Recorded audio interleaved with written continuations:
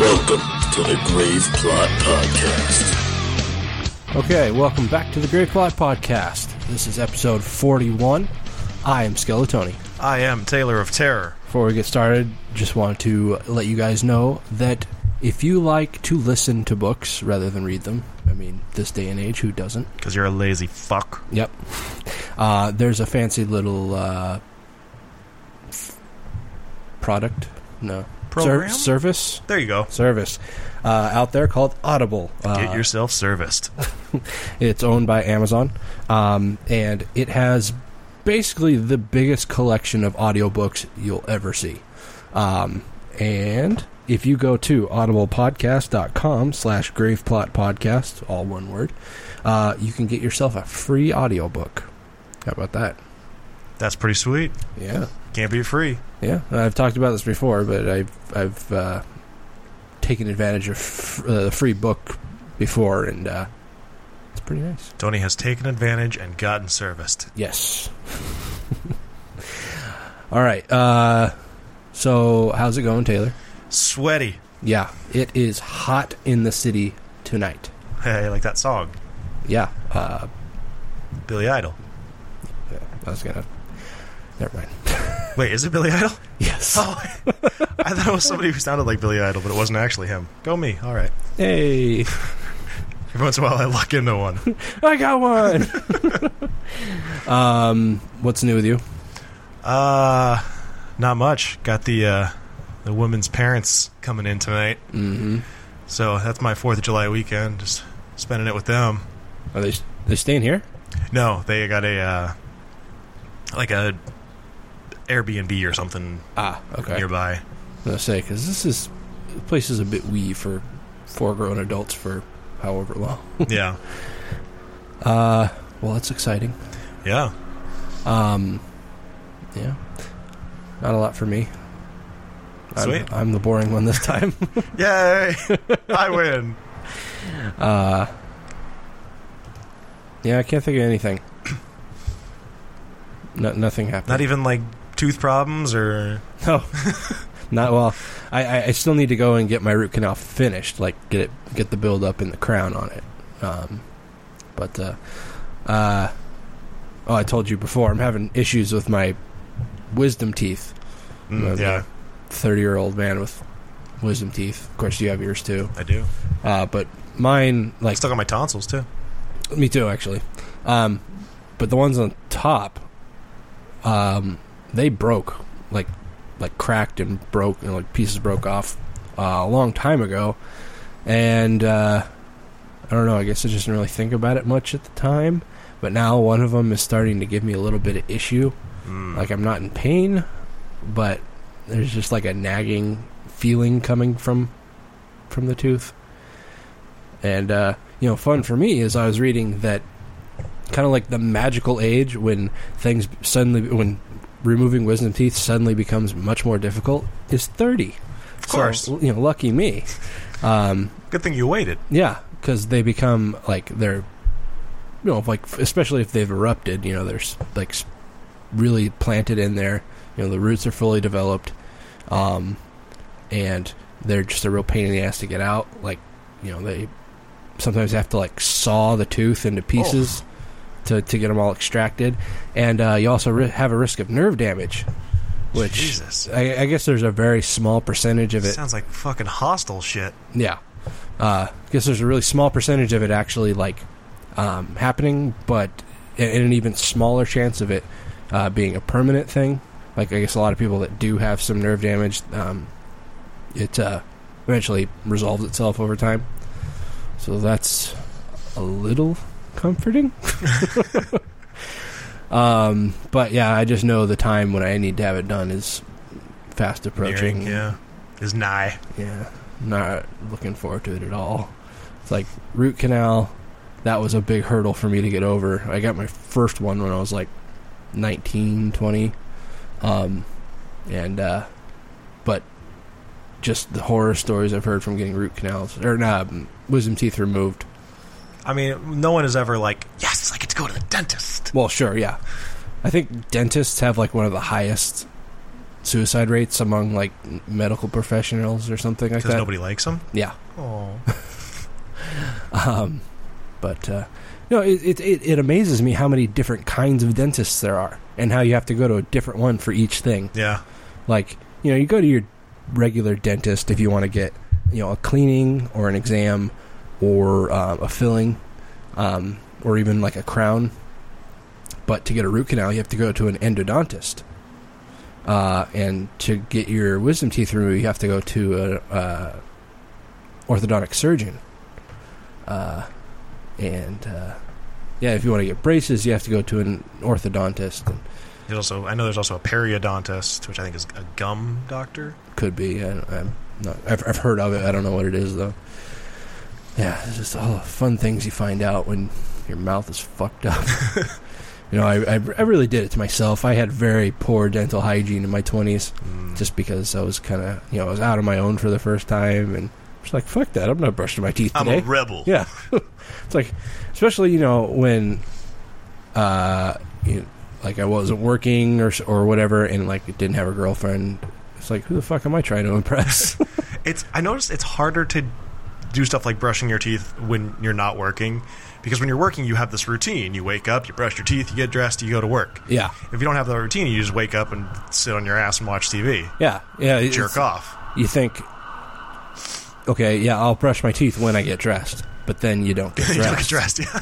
So it just doesn't happen. You wear the same pair of dirty sweatpants right. 5 days in a row. Yeah. Last time I was unemployed, it wasn't as long as it was the time before that.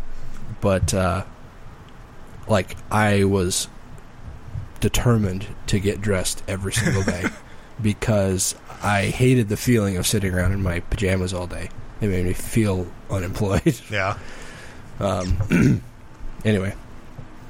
So, yeah, I guess that's all. Now you're caught up with Tony's dirty sweatpants and broken teeth. Yep. It's funny because in my youth, I was always told that I had very strong teeth, and I got that from my dad. My dad has always had really good teeth. I think he's 55 years old, and he only has, I think, a handful of fillings. He can pull a Mack truck with his teeth. Right. My mom, on the other hand, has very bad teeth, and that runs in her family.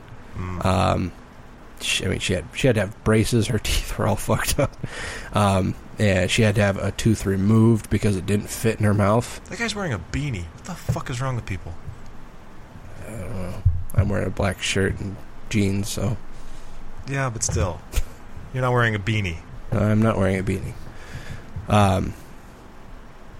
Yeah, and my sister caught that, but me and my brother, we both got my dad's teeth, but now I feel like I'm starting to get my mom's teeth as I get older. I don't think that's how it works. I don't know. I don't have an explanation for it other than, just my poor treatment of my teeth, but for the last 5 years or so, I've really upped my game on my dental hygiene, or oral hygiene, whatever it is. Both. Sure.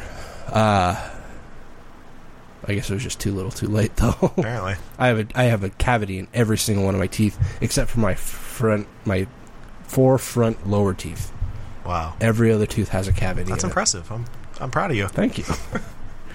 I've got probably a few $1,000s worth of dental work just waiting to happen. It's pretty sweet. It's exciting. Yeah. I mean, you're rich, so it's no big deal, but I got all kinds of money. Got all that podcast money. Yeah. Did we mention Audible.com?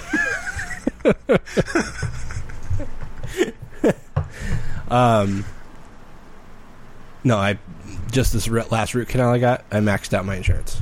I believe it. And I still had to pay like $500. I've actually been putting dental work off because I'm worried about maxing out my insurance. Mm-hmm. Yeah, and you can't get a good dental insurance plan. We're getting so distracted here, but there's good dental plans that just don't exist anymore. Dental plan! Lisa needs braces. Simpsons? Yeah, you don't remember that? I remember Lisa having braces, but... And, Homer had to pick the dental plan or something, and he just had these twin voices in his head. It was Marge and Lenny, and it was just, dental plan! Lisa needs braces! Dental plan! Right. Fuck. Anyways. Should we get to horror business? Yeah, I guess so. We've been futzing around for way too long here. All right, let's talk about horror business then.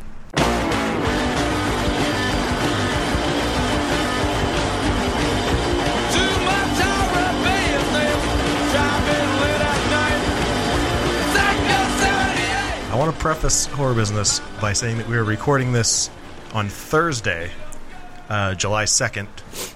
Yes. Just in case anything big breaks and you're wondering why we're not talking about it. Yeah. We normally record on Saturdays, but we are recording early, so. Yeah, to accommodate Taylor. Yeah. All right, so fans of old school video games... Aye. Yep. Will maybe like to hear this. I'm intrigued. I don't know if I can say I'm excited yet. Yeah, I guess it really depends on what your position on adaptations is. Yeah, well, I'm interested to see what direction they go with it. Yeah. The 1986 arcade game Rampage is being made into a movie. It's going to be starring Dwayne "The Rock" Johnson. Because it's a movie. Yes. He's in all of them now. He's becoming the new Sam Jackson. Pretty much, yeah. It's being written by Ryan Engel. Nonstop. Yeah, I'm not sure what that is, but it was the only credit to his name. All right. No director attached yet, but it's being produced by Beau Flynn, who was the man behind San Andreas, under the New Line label.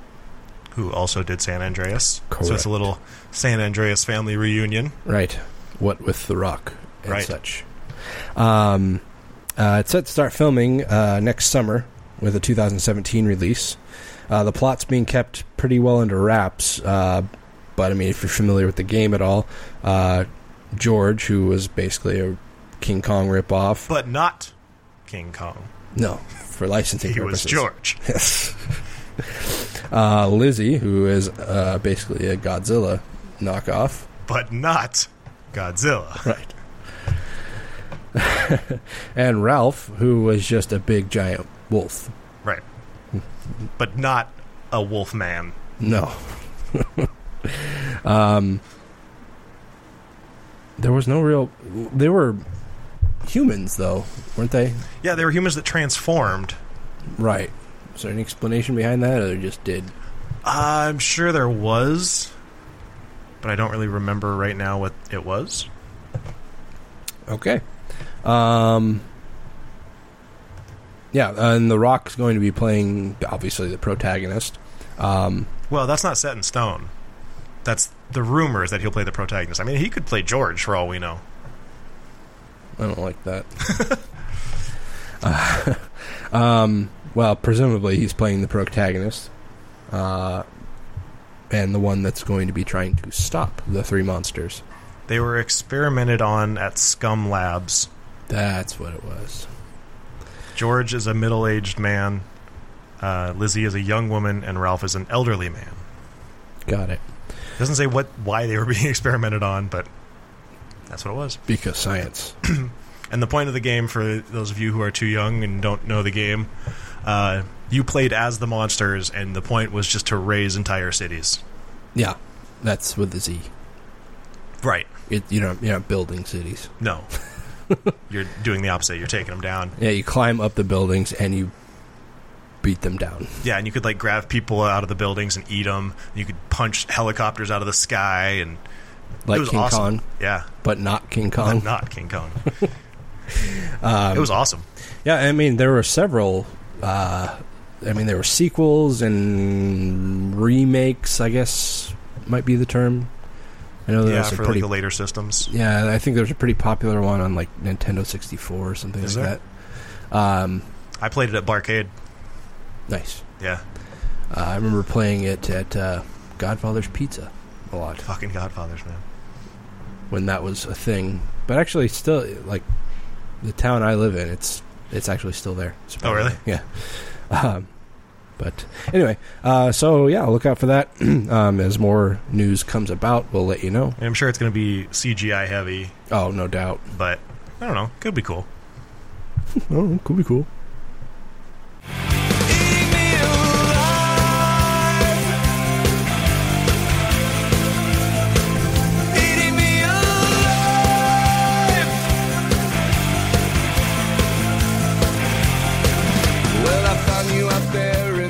So in some somewhat surprising news, Very surprising. NBC has decided not to continue Hannibal.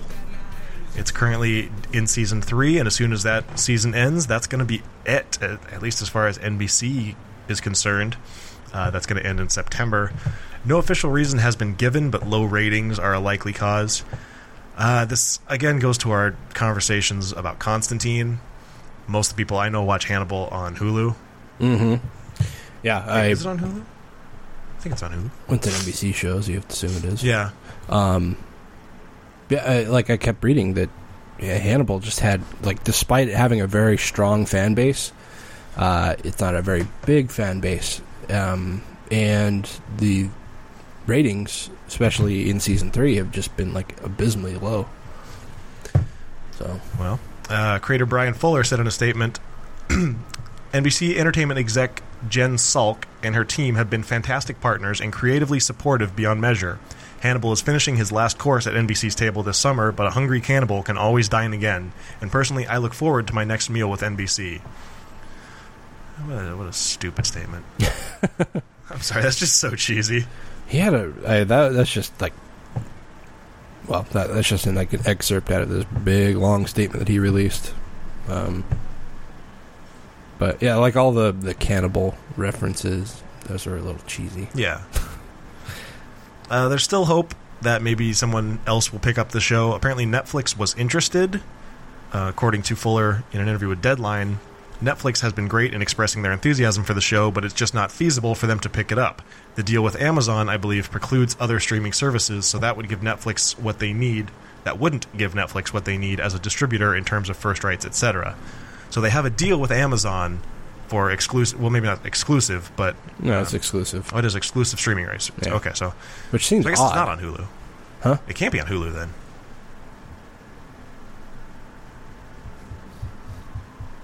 I thought the new episodes were on Hulu. It could be. Like, maybe the older seasons are only on Amazon. Right, that's why I don't think this is exclusive with Amazon, but Amazon gets, like, first rights. It could be. I guess I hadn't thought about that. I don't know. I don't watch the show. I mean, I know you've watched it. I think I've seen the first season and a little bit of season 2. Are you still... I'm not caught up. Oh, okay. Yeah, so maybe Amazon will pick it up. They're starting to get into exclusive content. Yeah. The thing is, it's like, in order to have Amazon, you have to pay for Prime. Right. And, $99 for a year, it doesn't seem like that much, but to just drop $99 like in one fell swoop, that's a lot of money. Yeah. That's the main reason I haven't gotten Prime. Just because it's like, well, that's $99 I don't have right now. I mean, they should let you do... This should be like, $99 for a year if you pay all at once, or, $10 a month or something. Sure, yeah. Or you should be able to get the instant video without getting Prime. At like a lower cost, you mean? Or maybe even like a monthly, maybe the same overall price, but a monthly thing. Yeah. So you don't have to have Prime in order to have instant video. Right. But I mean, I think that's ultimately why Amazon might be having a harder time competing with Netflix and Hulu. Well, yeah, because they have monthly terms, as opposed to Amazon, where you have to do it on. People don't look at $99 a year as X amount a month. They look at it as $99. Yeah, exactly. Whereas if you say $10 a month, they go $10. Oh, this is better. Right. Yeah, I know that. Even though I only paid the $99 once, the $10 or $15 or whatever it is I spend on Netflix is a much less substantial blow to my paycheck than $99. Yeah. So, yeah. But But yeah, like we said, I mean, it's very shocking that this were to happen. This is... Yeah, I mean, like, I know we said it has low ratings, but it's really popular. Yeah, I mean, it sure didn't come across that way. Yeah. I mean, it's like, yeah, it's a very popular show. Everybody fucking talks about it. Mm-hmm. All the genre sites, they go ape shit over the show. Yeah, like when we were at Crypticon, multiple people in panels talked about it. Yeah. So, I mean, this is really shocking, and I'm still a little confused by it, but whatever. I mean, NBC, they're really kind of showing how much of a just tyrant they are. I mean, well, maybe not tyrant, but just they kind of rule with an iron fist. They're not going to fuck with any shows that aren't making them money. Yeah. I mean, like you mentioned Constantine earlier, kind of the same deal. Constantine had a very loyal fan base, had the potential to really excel if they would have just given it that opportunity. But no, it's like, well, you're not making us money now, and we're not going to put more money into you, if we're just going to be losing it on you. So, and I got to assume that was the same case with this. So, anyway. Oh, well, here's hoping somebody else picks it up and can continue on carrying the torch. Yeah, I mean, for such a popular show, I'd even though I haven't watched it, I'd like to see it continue. Yeah. More horror on TV is always good. Yes. It's driving me insane, although you try to fight, drag from the silence where you hide, till you scream.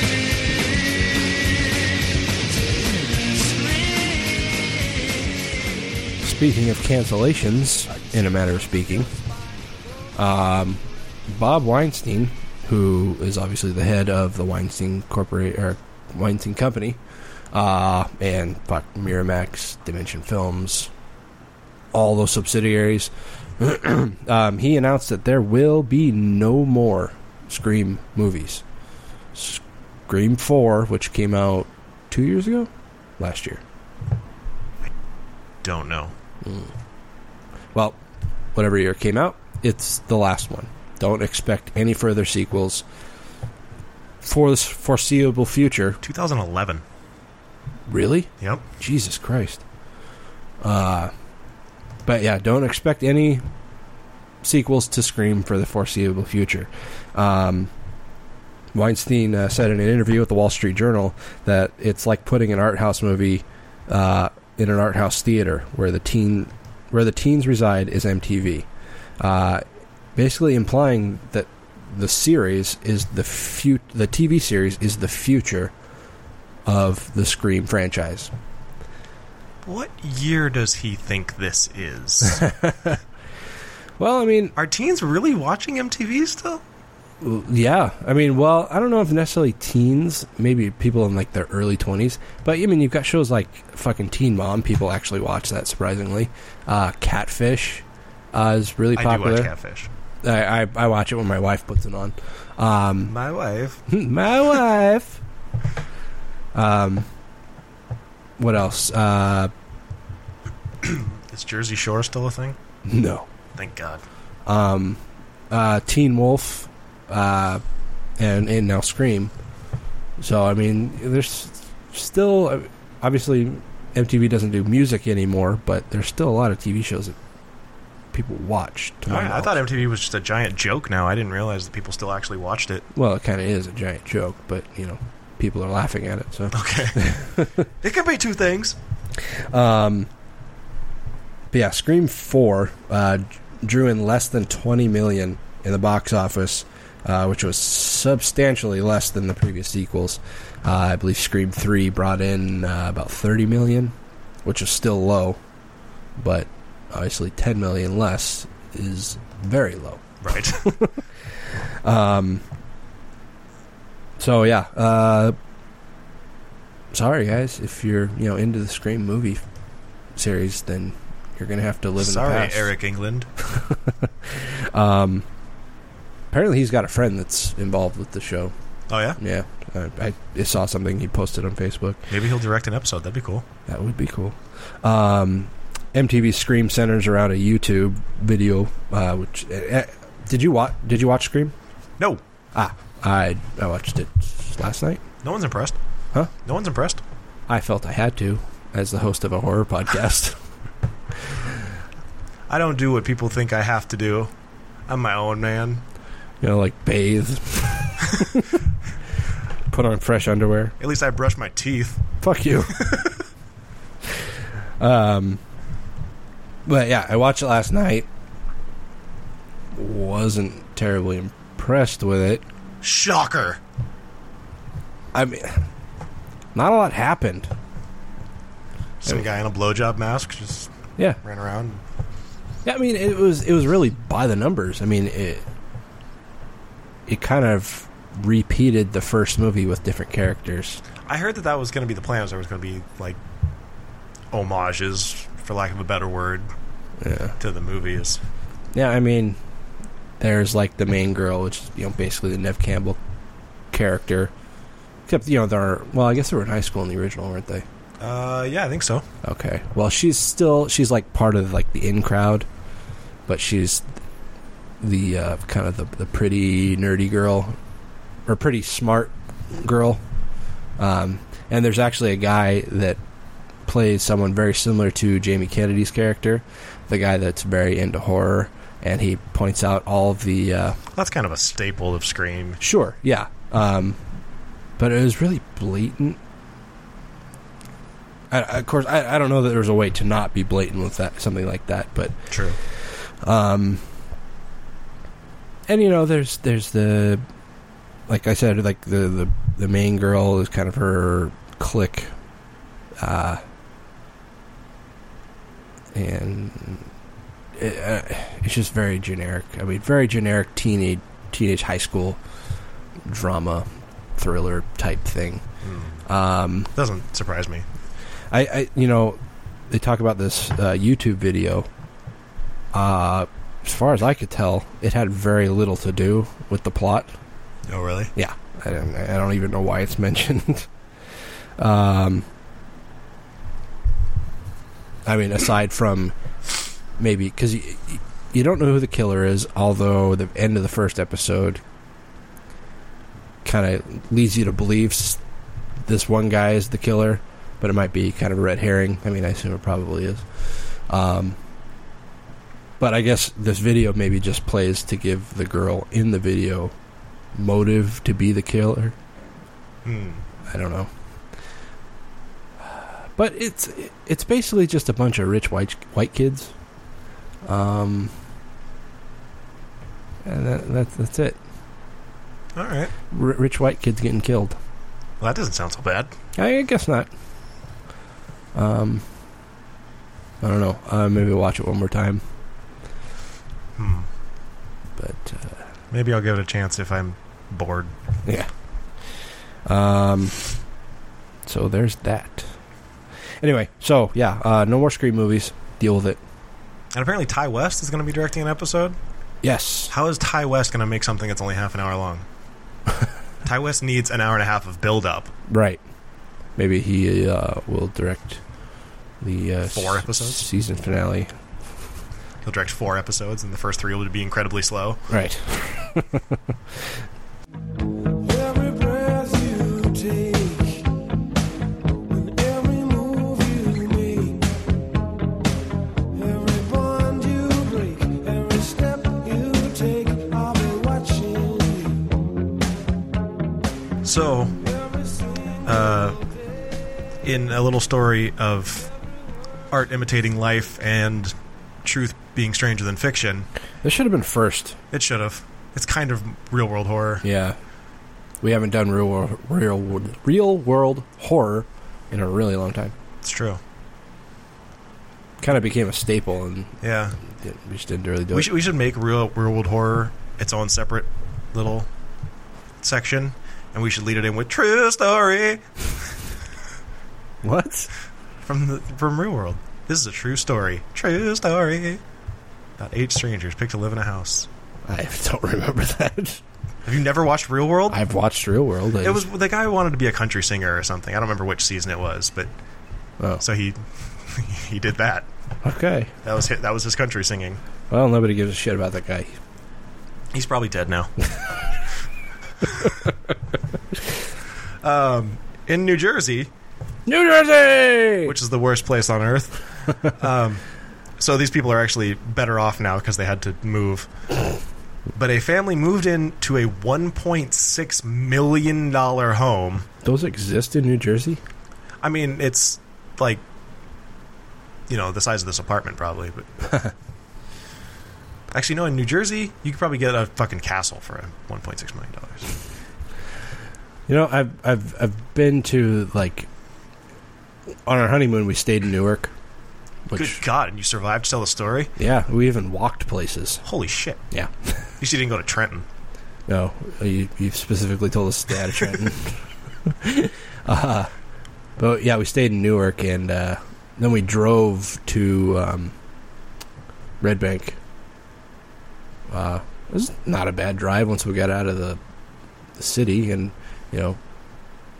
away from all the porn shops and strip clubs. There are a lot of those. Yeah. My God. Anyway. So this New Jersey family, they move into this home, and they immediately start getting letters from someone calling themselves the Watcher. And some of the letters I will recite to you now. Oh, good. All of the windows and doors allow me to watch you and track you as you move through the house. Who has the bedrooms facing the street? I'll know as soon as you move in. It will help me to know so I can plan better. What the fuck? I just imagine reading that and be like, honey? The house cries for the past and what used to be in the time when I roamed its halls, when I ran from room to room imagining the life with the rich occupants there. You don't want to make the house unhappy. Have you found all the secrets it holds? Why are you here? I will find out. Did you fill the house with the young blood I requested? Once I know their names, I will call to them and draw them to me. I am pleased to know your names now and the name of the young blood you have brought to me. Will the young bloods play in the basement? Have they found out what's in the walls yet? What? I watch and wait for the day when the young blood will be mine again. All these letters were signed by the Watcher. It's Sting. I get it. Because he made the song. Because every move you make, he'll be watching you. Right. Well, and coming out of this story, turns out, of course, everybody wants to make a movie of it. Yep. Including James Wan, naturally, and Brian Bertino, the writer of The Strangers, as well as New Line, Universal, Dimension, and, of course, Tommy Blum. Mr. Tommy Blum. James Wan, he's kind of the least surprising because he likes to make shitty movies about people in weird houses. If James Wan makes this movie, there's going to be some kind of monster or ghost that's going to be writing these letters. Oh, yeah. I don't know. When I first heard that these, the rights to this story were being optioned, my initial thought was like, oh, that could be cool. And the more I thought about it, I'm like, no, that's just going to be a bad movie. It has potential, but it also has potential to be really, really bad. Yeah. It depends on how they do it, what direction they go. Yeah. I mean, if they try to make it supernatural, that's going to be stupid. Yeah. This should definitely be... I mean, despite the fact that I don't care for them, this should definitely be more of a home invasion movie. Right. I think it would fit better overall. Yeah. I don't know. Yeah. We'll see, I guess. Don't either. Nobody seems to be in the lead at this point. It's still just kind of a bidding war. Who are they throwing these to? The family? I assume so, which kind of makes me wonder what's going on there. Like, are they just in it for the money? Just get that money. They make this whole shit up. So I don't know. I don't know. I don't know.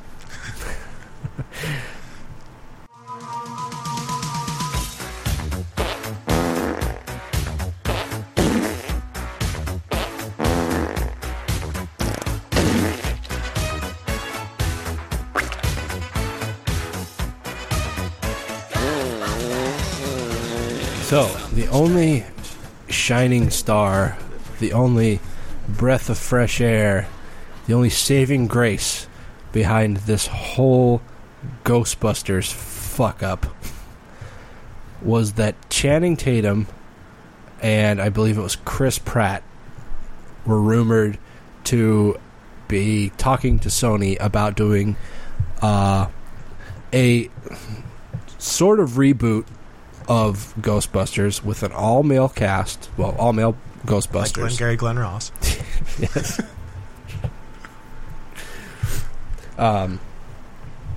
More like Glenn drops his balls into Gary's eager mouth. I was trying to remember the lines. Yes. So, all-male Ghostbusters in the universe of this Paul Feig remake, reboot, whatever the fuck it is. So how would that work? Like, would they be like somewhere else, like in like L.A. or something? Could like be. Ghostbusters franchises. I think that was like what was what they're getting at was it was kind of like a franchised business, and there were Ghostbusters in other cities.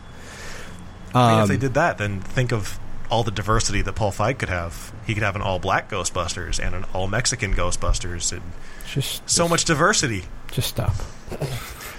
I can't. My heart can't take it. Do you get what I'm saying? Yes. Diversity. By having all-black Ghostbusters. Yeah. It's not diversity. It's exclusion. Yeah. That's the joke. Yes. Very good, Taylor. God, you make me have to explain it to you.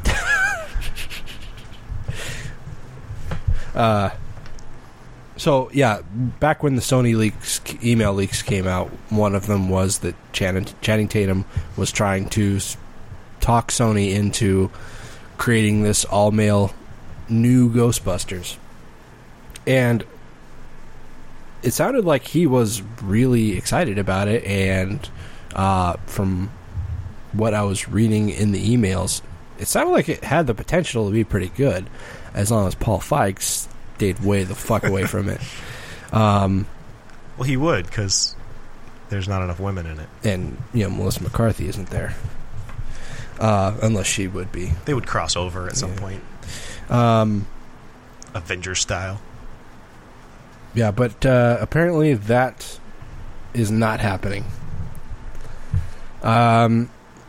In an interview with Screen Rant, Channing Tatum said, "We're not doing that anymore. No, I don't think so. It's too complicated. There's a lot of things going on with that brand, and I just feel like it's oversaturated." Which I agree with. This fucking Paul Feig abortion just ruined the whole thing. I mean, this movie is going to suck. Even if people see it, which I'm sure there will, because there are a lot of Melissa McCarthy fans out there. I know both of our significant others are itching to go see it. Maybe yours. I know mine is. I could have sworn that your wife said that she was interested in seeing it. She likes Melissa McCarthy. Like, she's a big fan of her, which irritates me. Which is a point of contention in our marriage. We had to see a counselor before we got married. But I don't... Honestly, I don't see there being a sequel. I don't Paul Feig's one? Yeah, I don't think it's going to happen, honestly. Yeah. I mean, even if it makes its bones, covers its budget, thank you, and makes a profit, I just don't think it's going to be popular enough for people to want a sequel. And that being the case, it's going to be another Nightmare on Elm Street, to where the first movie wasn't worth making, and so they basically destroyed the franchise. Yeah, and possible. You know, I've read a lot of people online saying, "Oh, well, it's like people, they can't get away from the nostalgia, and you know, these are completely, they can't accept these are completely different movies, and this won't affect the original franchise." And it's like, that's partially true, but another part is like, yeah, it will, because it has the Ghostbusters name on it, and you know, any hope of there being a good reboot at some point is basically dead, because if they make this one and it sucks and they don't make make a sequel, then it's done. Well, unless they go the Spider-Man route. Sure. Just reboot it every 5 years. Which I guess, you know, that's Sony. Yeah, it's true. So I guess that's possible. Is Dan Aykroyd still involved in this? Do you know? Last I heard, yeah, he's still an executive producer or something. And Ivan Reitman. Yeah. Those fuckers. I mean, Reitman basically said, yeah, you can keep my name on there for X amount of dollars. Sure. I mean, that's what... He's not involved anymore. That's what an EP is. I mean... I get the feeling that Aykroyd is still kind of, like, pitching ideas and whatnot. But I think Reitman is just like, yeah, whatever. Aykroyd's trying to get a payday. I mean... Don't have any misillusions about that. Anyway, so yeah, this is disappointing because there was a chance that there could potentially be an actual funny Ghostbusters, but no, and now I'm sad.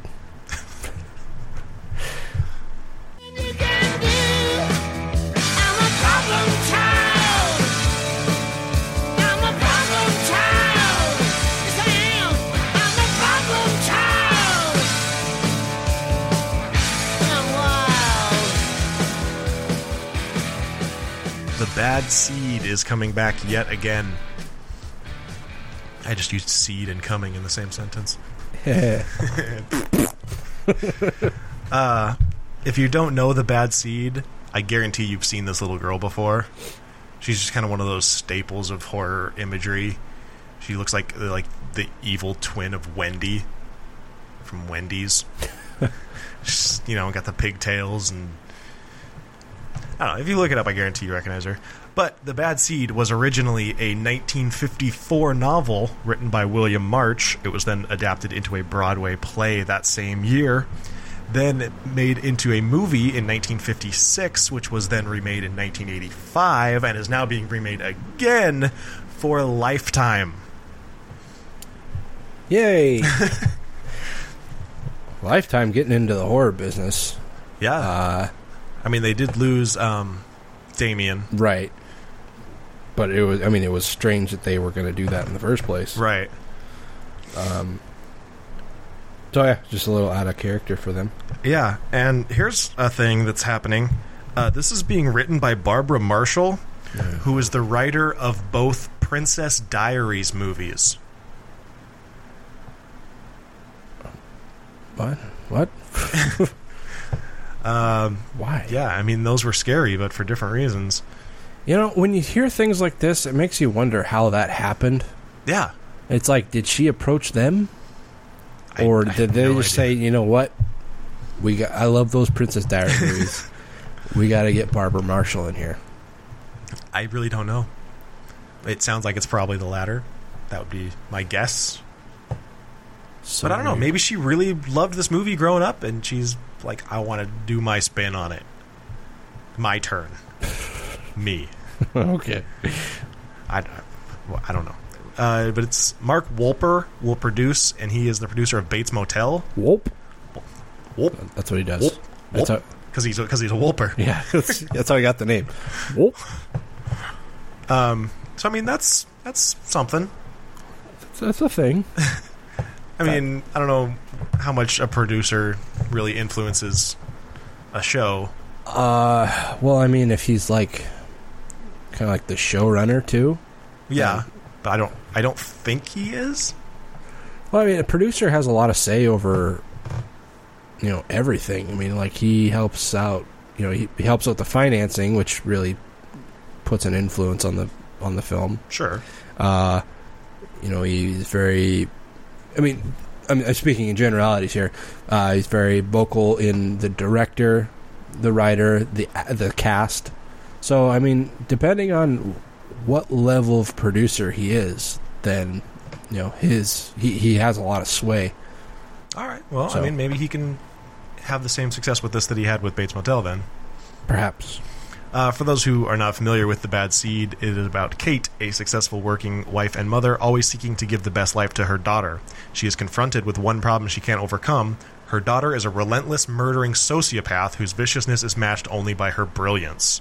Will Kate be able to learn the truth before it's too late? Probably. I hate when kids are like that. Yeah. When they're relentless, murdering sociopaths. Yeah. Well, that's the worst. Yeah. And there's no stopping them, and they're so goddamn sneaky. But they're so cute. Sometimes. Sometimes they just have that look in their eye. The look of love. No. No, not that one? Not that one. The look of relentless, murdering sociopaths? That's the one. Ah, yes. It's a very slight difference between the two. Right. So what do you think? Are you interested in this at all? Not really. All right. Yeah. Me neither. But it's happening, so deal with it.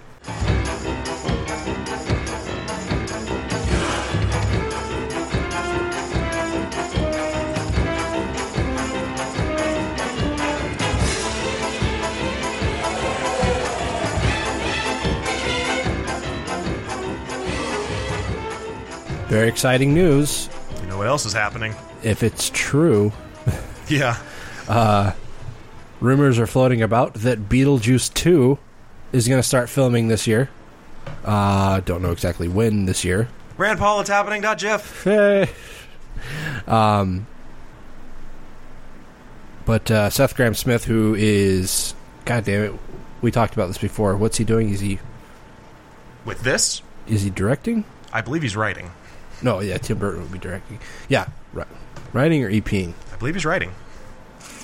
Okay.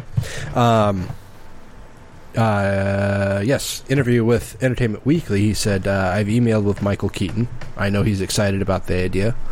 You want to say, I know Tim is excited about the idea. He keeps saying the idea. Yeah. Which makes me think that all these people that have been, like they're saying that they're on board, that none of them are actually on board. Yeah, our contract's signed. Yeah. Yeah, once you put ink on paper, then I'll be a little more convinced. Right now, I feel like you're blowing smoke. Yeah. So he said, I know Tim is excited about the idea. Where it stands now is Tim's got to get ready to make Miss Peregrine's Home for Peculiar Children. And then hopefully we are set. Deals are done, and okay, that's a little comforting. No, wait, is he saying deals are done, or is he saying then hopefully we're set and deals will be done? I don't know. Let's see. So then hopefully we are set, deals are done, and we're waiting in the wings, ready to go right after Peregrine's wrap up. The ideal timeline is we're really getting into it toward the end of this year. So, I mean, that's something. Yeah.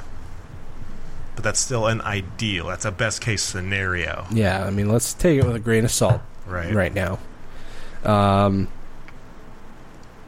Tim was doing press for Big Eyes right before the holiday and was getting... Big Eyes was like 2 years ago, wasn't it? Yeah, I think so. This is old news then. Or whatever. Tim was doing press for Big Eyes right before the holiday and was getting ready... was getting the Beetlejuice question and sort of tipped people off that... Excuse me. Lost my place. That Winona Ryder would be back. Which, yes, she will be back. That's pretty definitive. Right. He said, I think we landed on the right idea, landed on the right approach. It's just now making sure that, for me, I don't want to shit my pants in front of the entire world making a sequel to one of my favorite movies. You don't want to shit your pants in front of the entire world. No, you don't. That is definitely not something you want to do. I like that. I mean, you get so many guys nowadays that are just, like, really cavalier about, kind of these awesome movies that, everybody loves. And they just go in there thinking, oh, well, yeah, I can do it. No big deal. Right. Like, he sounds like he's like a genuine fan and doesn't want to fuck it up, and he's being very cautious that he doesn't fuck it up. So, well, I mean, also when you've got Tim Burton, Michael Keaton, Winona Ryder all involved, that's, you don't want to have them involved in a sequel that ruins the franchise. Yeah, exactly. That puts more pressure on you to make it right. Right. He says there's a script now, and I think we're closer to what it could be, and I'm excited about it. That's actually a Tim Burton quote. Yes, I was getting there. Thank you. Sorry. He told that to Yahoo Movies. I wouldn't call it so much a sequel, confusing, but it'll have some characters from the original Beetlejuice. It's a bit too early to say, but it's definitely something that's on my radar. And the fuck is our radar? On my radar, and something I'd love to do. So, see, that makes me think that he is not signed up and has not agreed to anything. Yeah. And something I'd love to do. Yeah. So, and if it's not a sequel, what the hell is it? Yeah, reimagining. All right. A sequel. Well, I can tell you what it's not. It is not the sequel that almost happened. Oh, God. Beetlejuice Goes Hawaiian. That sounds like a fucking bad TV movie. It really does. But this, honest to God, almost happened. The story would have followed the Dietz family moving to Hawaii, where Charles is developing a resort. They would soon discover that his company is building on the burial ground of an ancient Hawaiian kahuna. Sounds so bad. I don't know where Beetlejuice comes into that, but I don't know. But it makes me wonder how that even got any steam. Yeah, it's so bad. Yeah. So yeah, let's hope they come up with something better than that. Mm-hmm. But yeah, I mean, if things actually start happening this year, then we might be hearing more news coming up here in the near future. So stay tuned, and we'll keep you informed.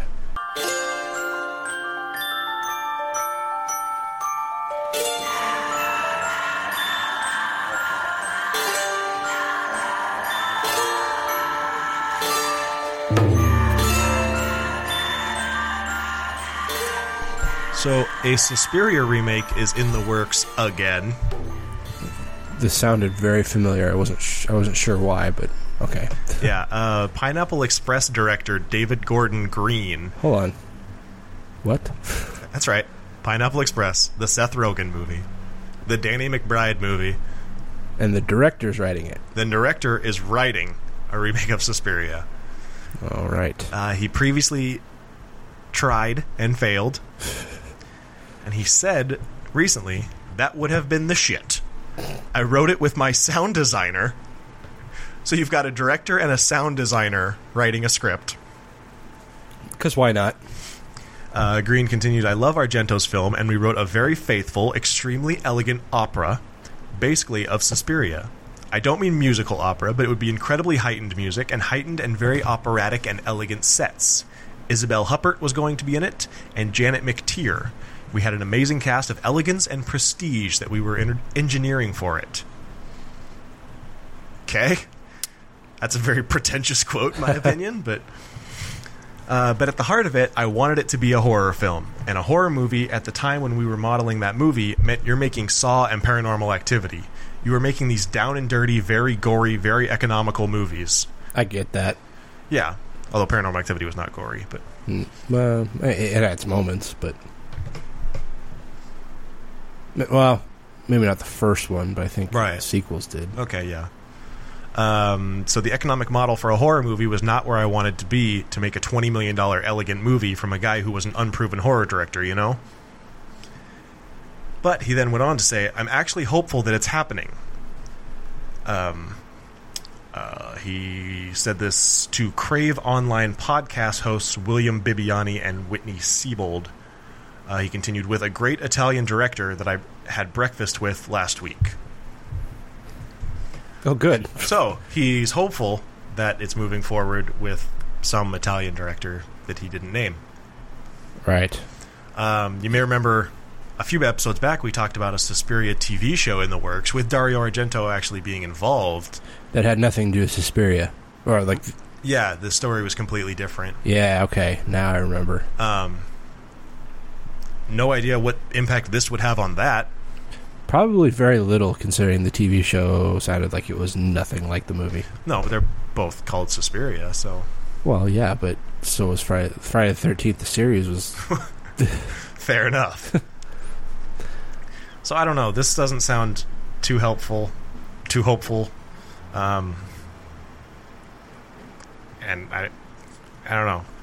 I guess if at first you don't succeed, try again. But I suppose. I mean, if you got nothing else going on, you might as well keep trying. So I don't know. We'll see if anything happens with that. Yeah. All right. Remains. Been talking about Mortal Kombat 10 or X for a while. Well, I guess not recently, but I have talked about it. And the two packages that were coming out for the game were the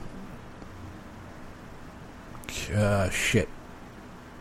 I forget what there was a package of skins and characters for the game that came out initially, and it featured Jason. That came out. Was it called the Horror Pack? It may have been, yeah. It basically had the character Jason Voorhees, and then it had skins for Ermac was a mummy, Shinnok was a vampire. Or no, sorry, Shinnok was something. No, this is going well. Yeah, you know me. Melina was a vampire. That's what it was. Or a vampiress. Anyways, but there's a new package coming out with Predator. It's going to be part of the Predator/Prey pack. Can you make the Predator noise? No. That's the best I can do. Yeah, I can't do clicks. I can't do it. It's because your mouth's all fucked up. Yeah. Yeah, and been anticipating this for a while. I know I'm not the only one. And it pissed me off because I thought this was going to come out last month, but it didn't. And they haven't given like a firm release date yet, which makes me think that they said, okay, well, we're going to have these characters, but they're not ready yet. Yeah. But I think there was an update file recently, which kind of gives you an indication that they're prepping the game to handle those new characters. But yes, the Predator is going to be in the Predator Prey pack, released later this month, as indicated by the Mortal Kombat creator Ed Boon. He tweeted a picture of the Predator, and it said July. Like in the picture, it said July. So theoretically, sometime this month. It's going to feature the character skins for Commando Johnny Cage, Infrared Scorpion. I'm not sure what that indicates. And then the most exciting one is the character of Jax is going to be Carl Weathers or Dylan from the Predator movie. Or Apollo Creed. Or Apollo Creed, sure. That's a different movie. And you put them all together, and baby, you got a stew going. And yeah, so that picture that Ed Boon tweeted was actually a battle, like a fight between Predator and Carl Weathers Jax. Nice. Pretty exciting. Really looking forward to it. Ariscope has another new original show. They've started doing original programming on their website. Why don't they just do the one show that we want them to? Because Adam Green's a dick. They started out with Adam Green's Scary Sleepover, then they moved on to 20 Seconds to Live, and their new one is called Horrified.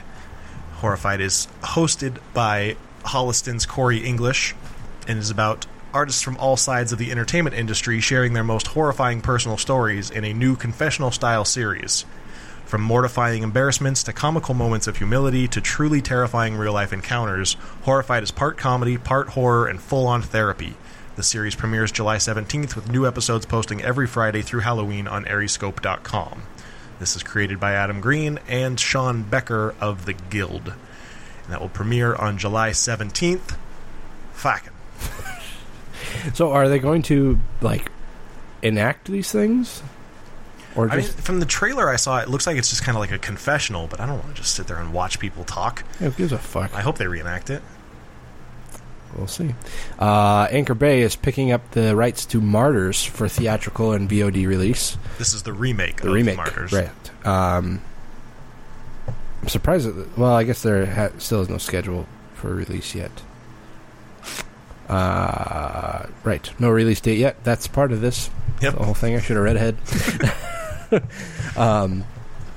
And it's being produced by none other than Tommy Bloom. My friends call me Blum. Blummer. Come on down to the Blum house. We'll have a barbecue.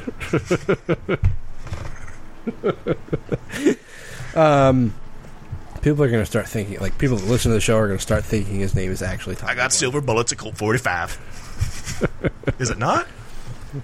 I don't even remember anymore. I think it's Jason. Right, that's right.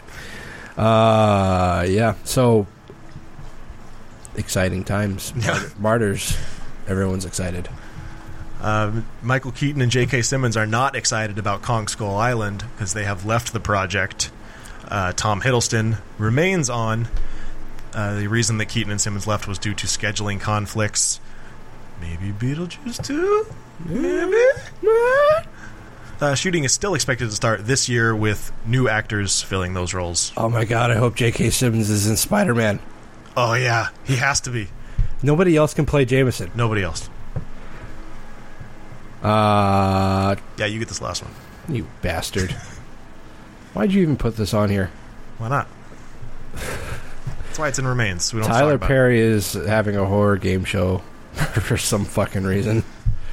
Some fucking major cable network is looking for some fun, outgoing assholes of three for a new horror-themed game show. Teams must love scary movies, thrillers, and haunted house attractions. Winners will receive $50,000. There's no title. It's called Tyler Perry's Medea's Horror Game Show. Oh, God. To submit... Okay, I posted this exactly how it shows on the casting call. So I just copied and pasted. So it actually says, to submit, must email smcdowncasting@gmail.com ASAP with the following info. Your name and phone number? Who are your two teammates?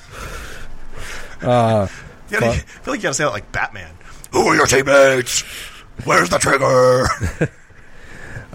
Photos of you and your teammates, Naked. because they have to make sure you're attractive to be on TV. Yep. Gotta make sure you're hanging dong. And the city state you all live in. Sorry, Tony. You have to live in California, so we can't do it. Sorry. I know you're disappointed. You really wanted to be on Tyler Perry's game show. If he was actually on it, I would want to be on it so I could go punch him. Turkey slap him. Yes. Just imagine you win. You're just like, yeah, woo! And slap him in the face with my dick. All right, that's all the horror business we got. God, what a shitty last story. On that note, so still no interview. scheduling conflicts. Yeah, let's go with that. We're fucking lazy. No, this is our fault this time. We don't actually have any excuse. We just fucked up. For the most part. We tried, but we tried yesterday. Yeah. So, without further ado, let's move on to the reviews.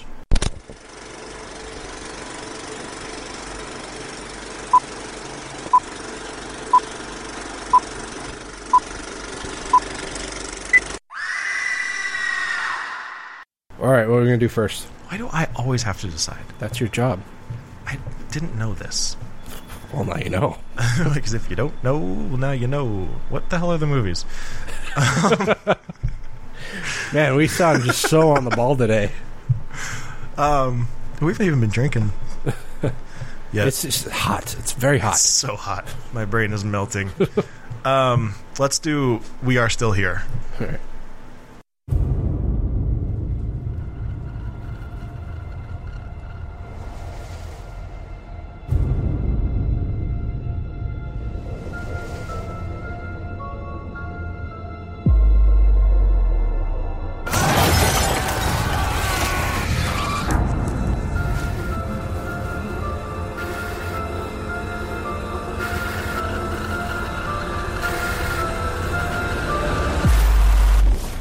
I know you think it's silly, but I really can feel something here, Paul. So what are we going to do about it? What if Jacob and May came up for the weekend? She told me once that people pay her to do seances. This house has an energy all its own. We don't need to find the darkness here, Paul. It's everywhere.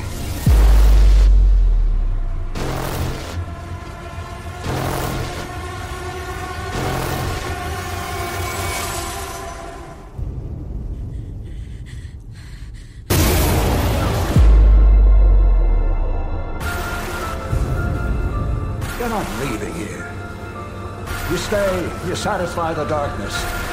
Every 30 years or so, the goddamn place just wakes up! And it demands new blood!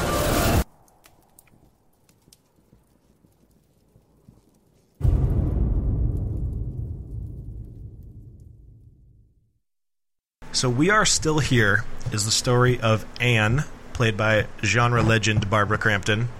Jeez. I don't want to sound rude, but she's like old now. Yeah, she's what, like 56, I think? Probably somewhere in there, yeah. Let's see, 56 exactly. Look at me go.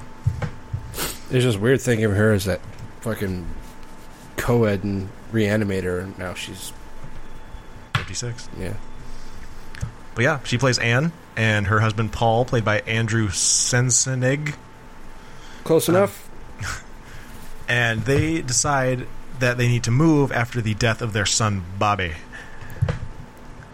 They decide to move to a rural New England town where there's snow. There's a shitload of stuff. Yeah.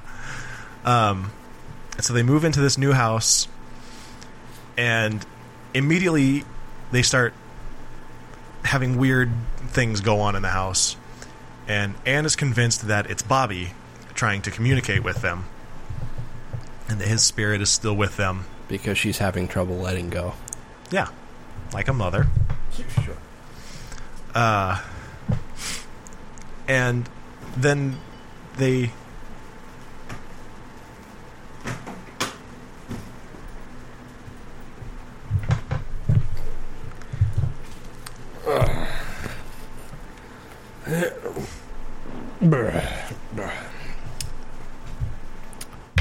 What are we waiting for? They speak to their neighbors, who tell them that the house they've moved into used to be a mortuary. Yes. And they explain that the people who lived there would sell the bodies to different people and only bury the caskets. Sell them to the goddamn Chinese, is what they did. As for chow mein. Yes. That's what he says. And then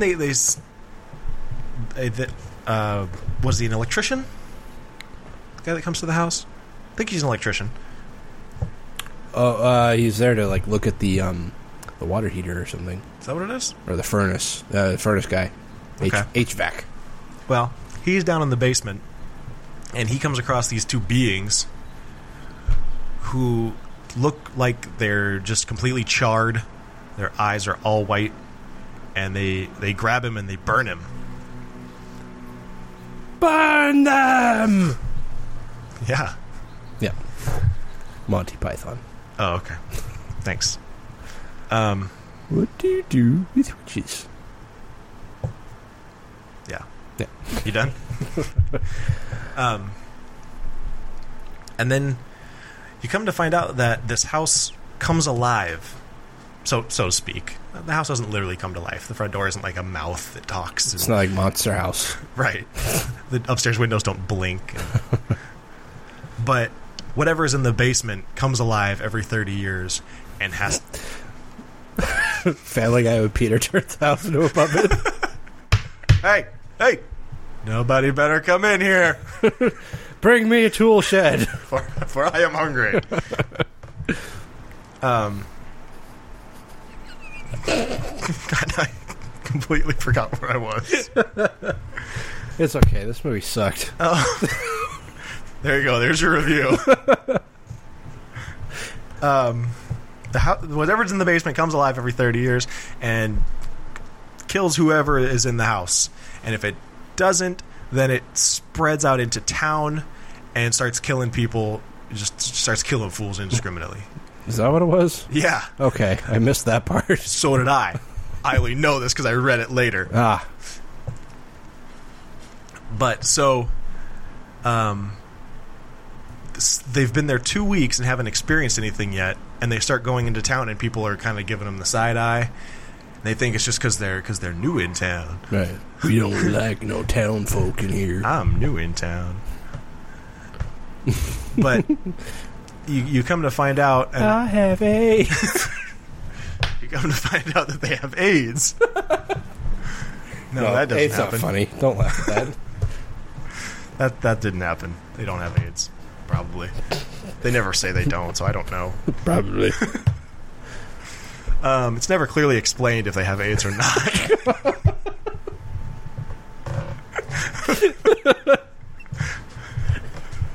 They don't delve into that. Yeah. I mean, they could. It's just not a plot point. Right. But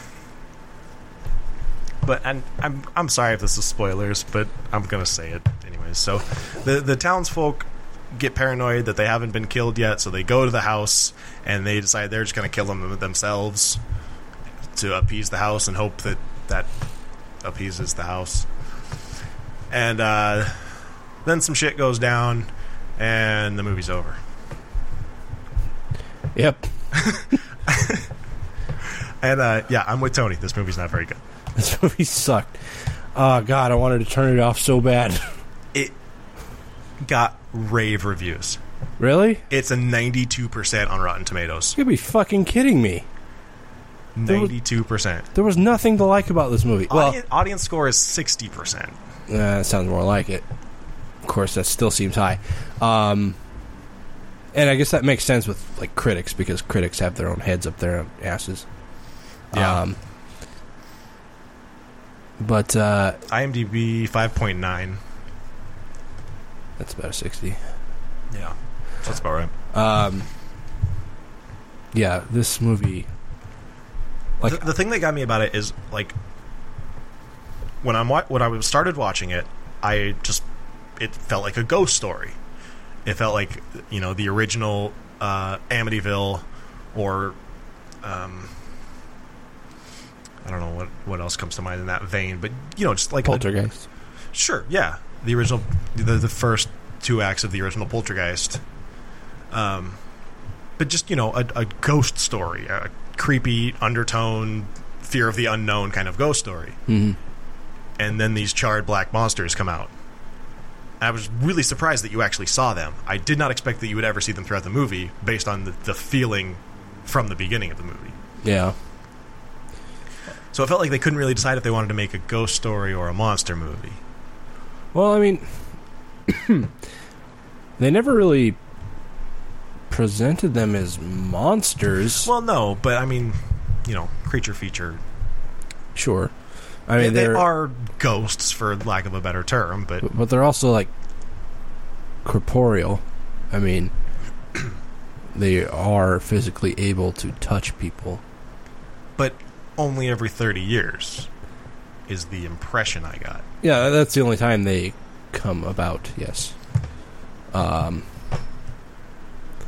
This movie's so generic and obvious.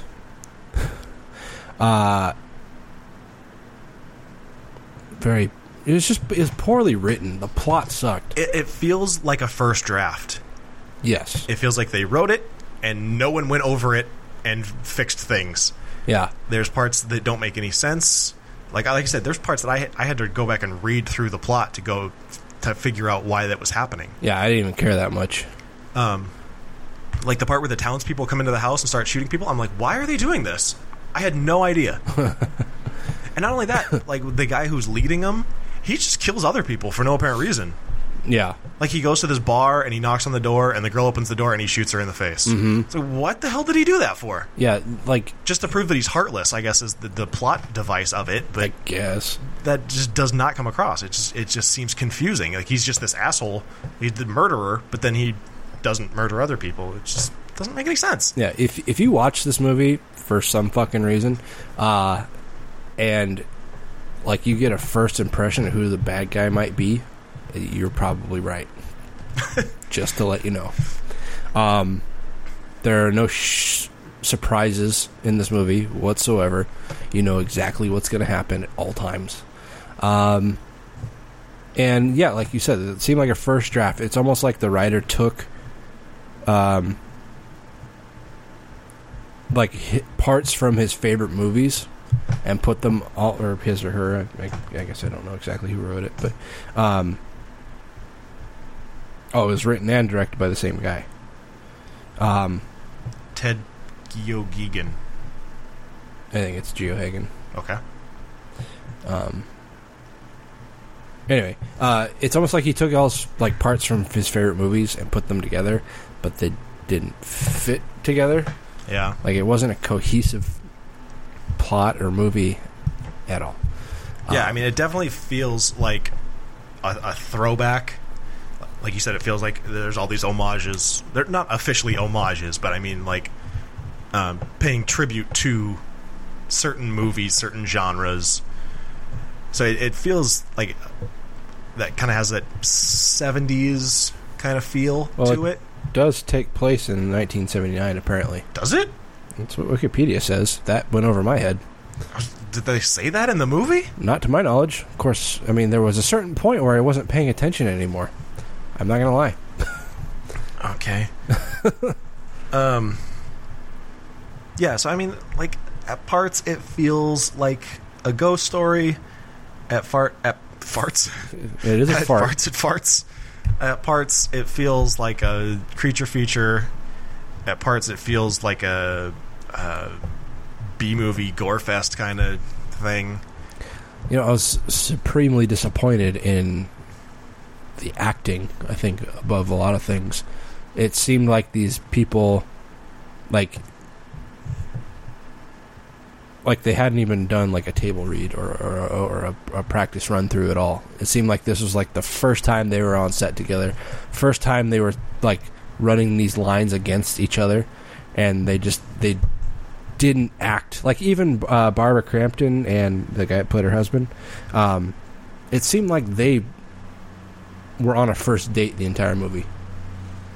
Yeah, like they did not seem like a couple that had been married for, you know, however many decades and, you know, had a son together.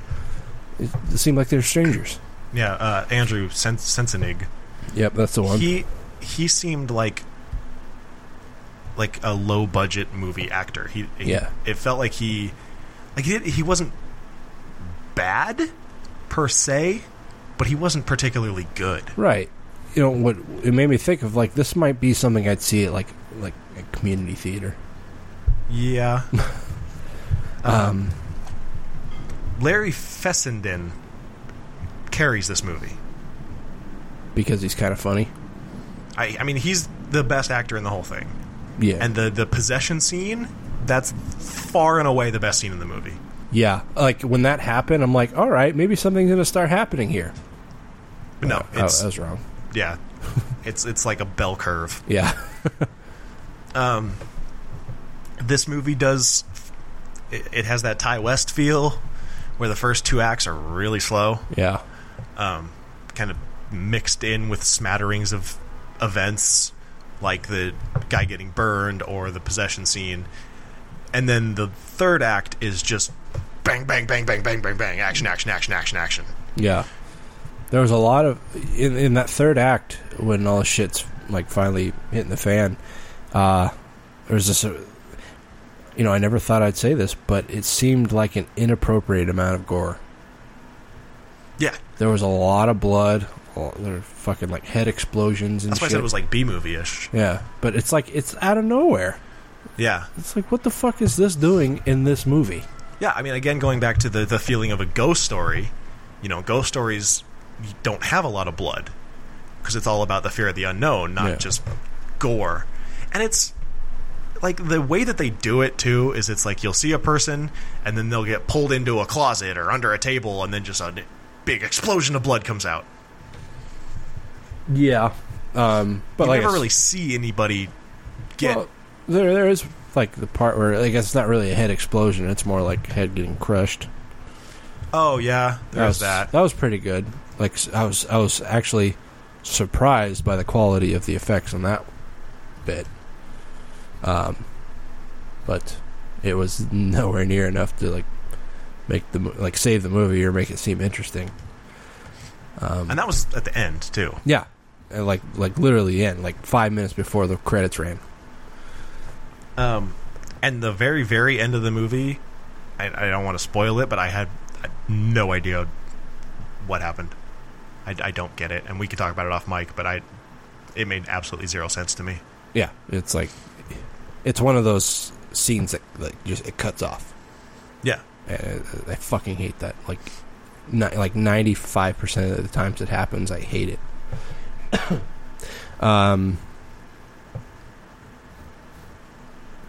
Yeah, I'd say, what did you think of it? But I think we've been pretty clear. Yeah,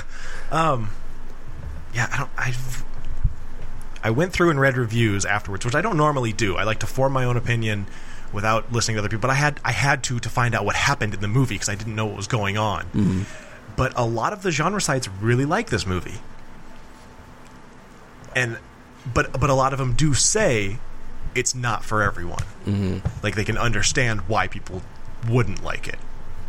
Well, I should hope so. So it's not like we're the weirdos here. not like me with Babadook. Right. But yeah, I'm trying to think of who this movie could be for. Because if you like ghost stories, you might like it.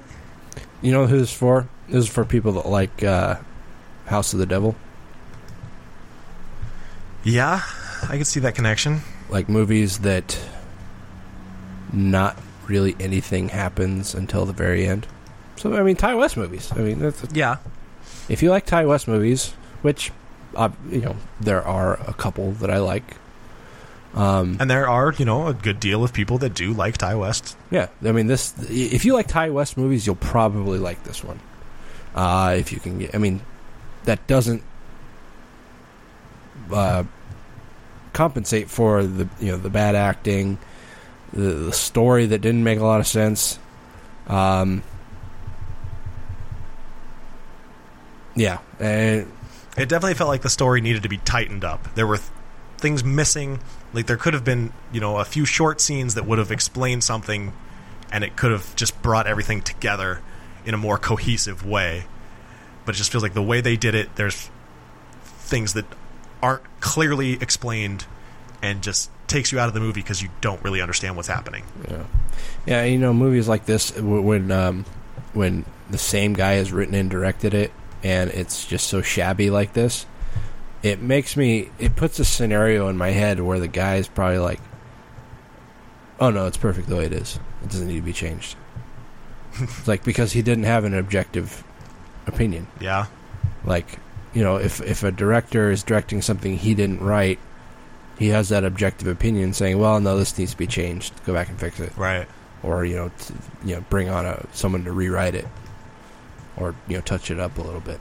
But clearly that wasn't the case in this one. Yeah, this definitely feels like a first pass. Yeah. Anyway. Anything else to say about this? I don't think so. Okay. Well, I didn't like much of anything about this. Like I said, the effects that were there, as far as like on-screen stuff, it was pretty minimal, but the stuff that was there was pretty good. But over the top, like, just blood everywhere, and it's like, why do you need this? Shitty story. I guess not necessarily bad acting, just actors that didn't work well together. Mm-hmm. Like on screen. All that together, just it's a shit movie. I mean, I think I'll give it a 3. Yeah, like the reason I put this on the list was because I was hearing good things about it, but it just fell flat for me. Just the kill scenes, for the most part, like I said, it's someone being dragged out of sight, and then like someone popping a pimple, and just blood exploding. Mm-hmm. And it's like that's a cool effect once, but it was every time. Yeah. And the story just lost me because I had no idea what was going on at times. Even now, there's still things I don't understand about it. So I'm going to match you. I'm going to say 3 as well. Okay.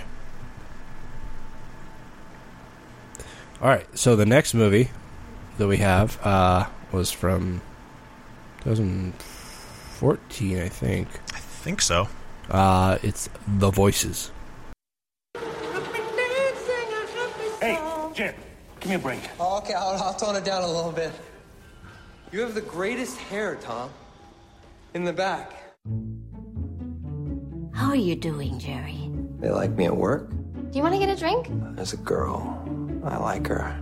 Are you good with cats? No, the real question is, are cats good with me? Because they pretty much own us. Oh my god, yeah. Sometimes they talk to my pets. And they sometimes talk to me, sometimes. I get that. You're out your league. Shush. Yeah, shut up, cat. Do you ever hear voices? Not really. Jerry. Hey, Fiona. In her eyes, you're a ridiculous peasant. Kill her, and you will discover what it feels like to be truly alive. Don't run! Mr. Whiskers, he makes me do bad things. You totally stopped taking the pills, didn't you? Totally. What chicken and check? Tongue, I got a girl named she lady drives me crazy. Look what you did to me. I'm so sorry. Jerry, you're a serial killer. No, he isn't. You seem a million miles away. I got a lot going on right now. Pretty bad situation, buddy. Me out of that. She makes me want to scream. Mr. Whiskers! Dr. Warren! Fiona, cut it out! Pretty complicated inside the human mind, huh? What chicken and check? Oh, the best night of my whole life. What a fab cracking day to come back. You're so mysterious. It's cool. You remember last week when you said there is an invisible line that separates good from evil, and you thought you'd crossed it, and I said, no, you're a good boy? Yeah, I remember. So what? I've changed my opinion. What chicken and check?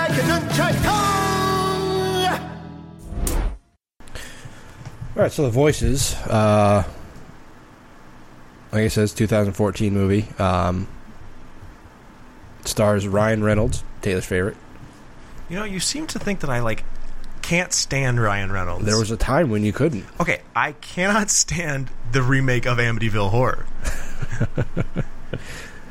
All right. That's really it. I have a recollection of you just really loathing Ryan Reynolds. I think a lot of it was when he had the audacity to marry ScarJo. Well, yeah, that was pretty uncalled for. That's just selfish. But, I mean, come on. That guy is, the Poon Commander. Well, yeah. It's just hard to argue that. He's just Pachoo! And he gets the Poon. Just points at a girl. And it's his. That's how he does it. Is that how it's done? Yep. That's how he does it. Yes, so stars Ryan Reynolds, Gemma Arteron, and Anna Kendrick. It's a story about Jerry. Jerry. Not Jerry Butler. But Jerry, he works at a Well, I guess it says it's a bathtub factory. I got the impression it was like a fixtures company, but I guess all they ever were making was bathtubs. He works in the bathtub division, apparently. Yeah. In shipping and receiving. Right. Something that's not revealed right away is that Jerry is very mentally disturbed. He has hallucinations and psychopathic tendencies. And the name of the movie is derived from the fact that he hears his animals speak to him. He has a dog named Bosco. Thank you, Bosco, and a cat named Mr. Whiskers. Ryan Reynolds voices both of the animals. Yeah, which when I saw the trailer, I didn't realize. I actually thought Bosco was Ron White. Yeah, I guess we could kind of hear that. Yeah. I mean, like, the voices are really hard to tell. I mean, the Mr. Whiskers, he's Scottish for some reason. Yeah, he kind of sounds like Shrek. A little bit, but, I mean, it's Ryan Reynolds doing a Scottish accent. It's not a particularly good Scottish accent. Yeah. But it just, it sounds like somebody else doing a Scottish accent, and Bosco didn't sound like him at all. Yeah. But there's one point where he's walking around just speaking in all three voices to himself. Yeah. And you actually see him speaking. Yeah, exactly. So Jerry, he's a nice guy. I mean, he seems like a likable guy, maybe a little weird. His boss seems to like him. He's a hard worker. And Anna Kendrick, who played... God. Lisa. Thank you. For fuck's sake. Anna Kendrick, yes, she plays Lisa. She works in accounting with Gemma Arteron, who stars as Fiona. Lisa seems to have, I don't know, kind of a crush on him. I don't know. It doesn't really present itself that way right off the bat, I guess. But Jerry's just, he's got it bad for Fiona. And through some happenings, he ends up picking up Fiona as she's in the rain after she bailed on him from the dinner date that they were supposed to have. Shishan? Yeah, Sean? It's the name of this restaurant. It's the way he says it every time. He says it with an accent, like a Chinese accent. This is my favorite restaurant. Shishan? It's like this. It's like a dinner show. Yeah, with a Korean Elvis or something. Yeah, Asian Elvis and a Bruce Lee ripoff. Yeah. Were they supposed to be like impersonators or just? That's the impression that I got, but I don't know. So yes, Jerry he sees a psychiatrist and he's prescribed antipsychotics, and they're supposed to kind of mute out those voices, but he doesn't take them. Right. That's the thing about pills, and they don't work if you don't take them. Right. You kind of find out throughout the course of the movie that he doesn't take them because the world seems like a lonelier place when he takes them, which is kind of sad. Yeah. But he's a real son of a bitch because cats are evil. And this ultimately leads, like I said, he picked up Fiona. She couldn't get her car started or something. Yeah. And he picks her up in the rain, and he's driving her. She says that they should go get some frozen yogurt or ice cream or something, and so they're on the way to do that, and he hits a deer, and he sees and hears the deer speaking to him as it's coming, like its head's through the windshield, telling him to kill it. Yeah. So he pulls out this fucking buck knife and slits its throat right in front of Fiona. So she loses in the truck. In the truck, like all over the inside of his truck. So she loses her mind, goes running through the woods, and Jerry at this point is just very confused and disoriented. And he goes chasing after her, and he ends up killing Fiona. Not really a spoiler. It's kind of it's part of the story. And so, because Jerry doesn't take his pills, he sees the world through these kind of rose-colored glasses. He doesn't see the disaster that his apartment is, and the filth that he lives in. I mean, he lives above a bowling alley. Yeah, which is kind of cool. I guess. Maybe if you're like 20 years old. Maybe fuck you. But his apartment is a disaster. I mean, like when it's just him and he's with Bosco and Mr. Whiskers, it seems like kind of an outdated old apartment, but when you see it through somebody else's eyes, there's pizza boxes from the floor to the ceiling, and aluminum tin TV dinners stacked up high. And there's animal shit everywhere. Yeah, and after he brings Fiona's body back to his house or his apartment and dissects her and puts her into little Tupperware containers, because he doesn't really see it or notice it, there is blood all over his apartment. So basically it's the course of the movie is Jerry kind of fighting with his condition, I guess. Yeah. Just trying to decipher between what's right and wrong. He tries to maintain a state of sanity and, understanding that killing people is wrong. All the while, Mr. Whiskers kind of acting as his bad conscience. The devil on his shoulder. Yeah, trying to convince him to kill someone else because he says that, as a cat, that's like his only real rush in life. That's when he feels most free and alive, is when he's killing something, which I believe that about a cat. And then Fiona's head starts talking to him, too. Yes. And she says she wants a friend. Right. And so,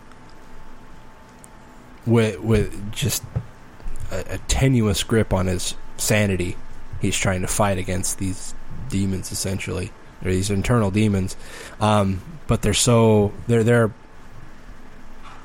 obviously all within him, but these kind of internal demons, I think everybody has, they're personified through these different voices and different characters. So, yeah, I mean, like, I don't want to explain too much about the plot without, starting to give away spoilers and basically telling you the entire movie.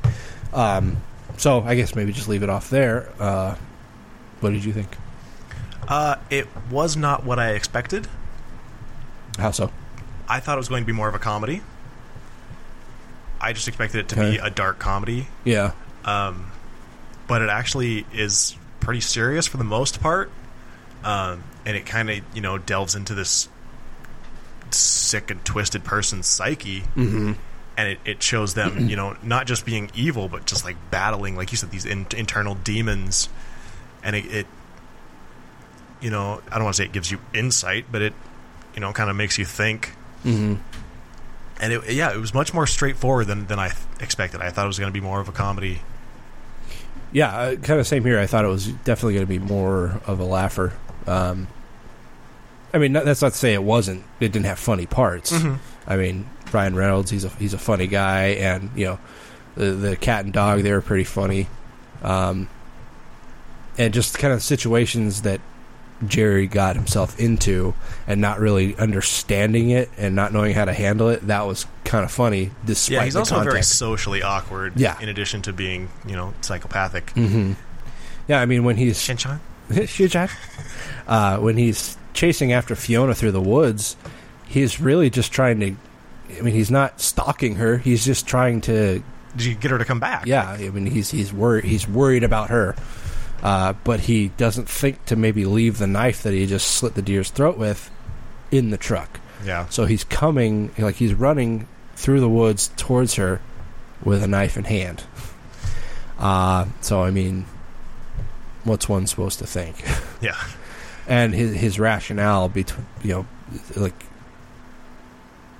when he kills Fiona accidentally, his only rationale is to really finish the job. And because he trips and falls on her and puts the knife through her belly. And so she's just laying on the floor, choking on blood. And like I said, his only rational thought was to just finish it. And because he asked her, he's like, "Are you in pain?" Yeah. She says yes. So which puts her out of her misery. Same just like he did with the deer. Yeah, and his rationale behind that is actually kind of explained later on in the movie. You do get a surprising amount of backstory for Jerry, which I hadn't expected. Yeah. I mean, he's a serial killer by definition. He becomes one, yeah. Yeah, but it's hard to feel sorry for him to an extent. It's hard to feel sorry for him? No. I was going to say something else, but you do feel sorry for him. Yeah, it's hard not to a certain extent, because he knows not what he does. Yeah.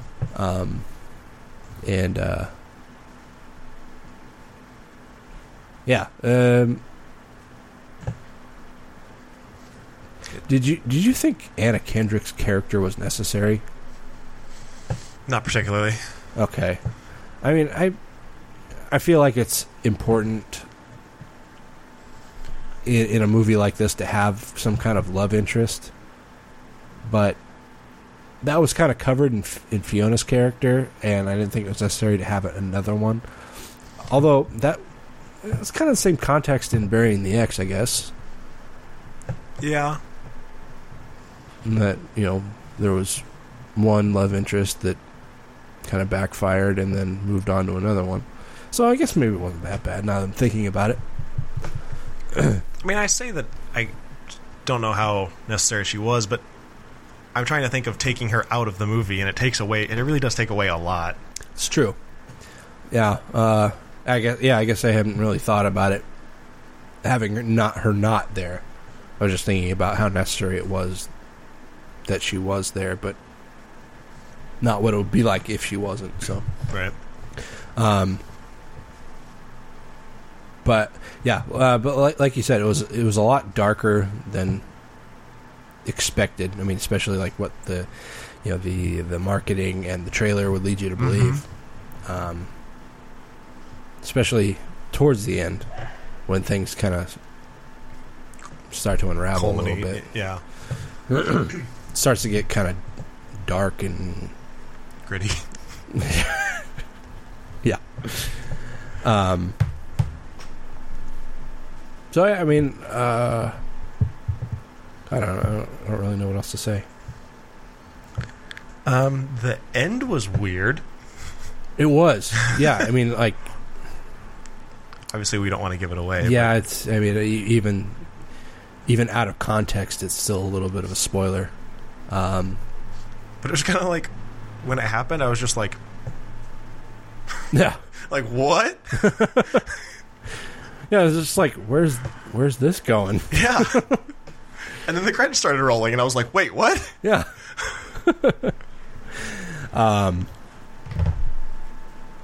But that was just kind of par for the course in this movie, I think. Just kind of combining that the really disturbing scenes with a little bit of like goofiness and humor. Yeah. It was weird seeing Ryan Reynolds as this really awkward person. Yeah. Because he's a Poon Commander. Exactly. He's a good-looking guy. And normally if someone is that socially awkward, they're kind of goofy. Yeah. You know? They're a little bit weird-looking, and they, are they antisocial. Look like Taylor. Hey, fuck off. I'm a good-looking dude. Come on. You can say it. It's okay. I'm not going to say it. I got a Coen Brothers vibe from this. I could see that.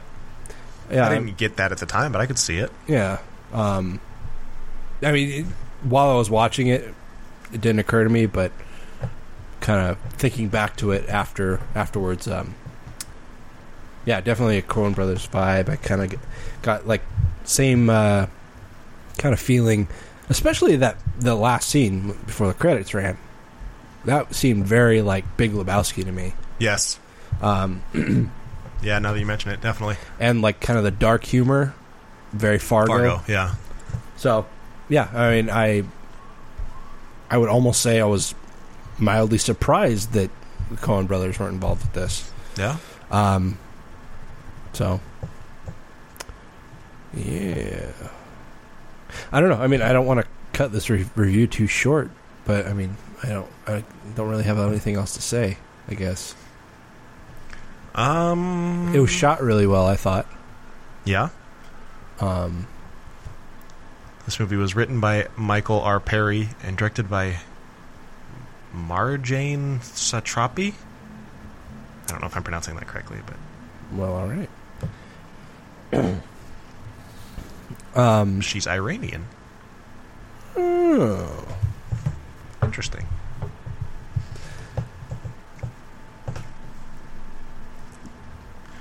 But I didn't think I would enjoy it as much as I did. Because that Ryan Reynolds. Huh? Because that Ryan Reynolds. No, because I thought it looked stupid. Oh. But it Shows was... what you know. Apparently. Fuck me, right?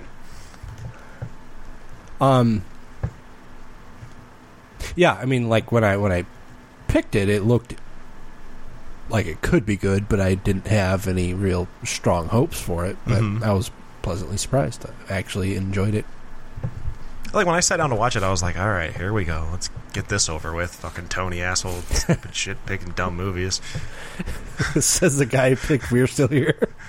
Hey, in my defense, it got good reviews. Who picked 6 Degrees of Hell, by the way? Oh, fuck you.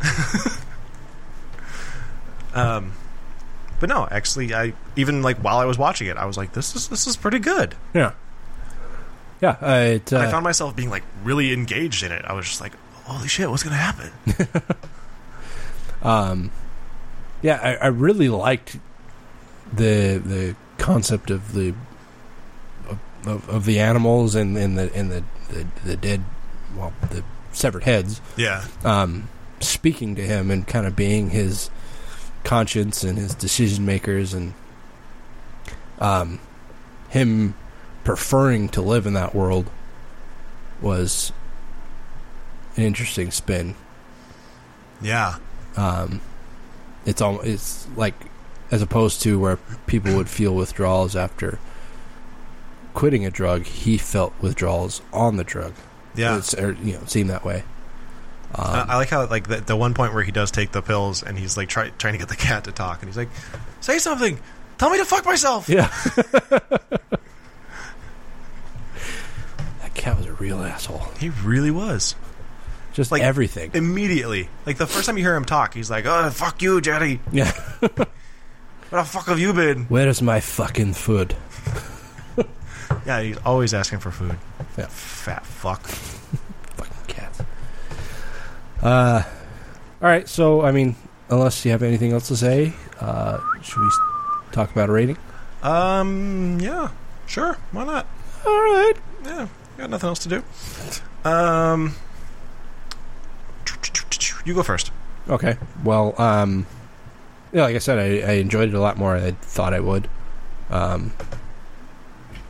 And the Coen aspect of it was really surprising, and I think helped me enjoy it a little more, because I am a fan of that style of filming.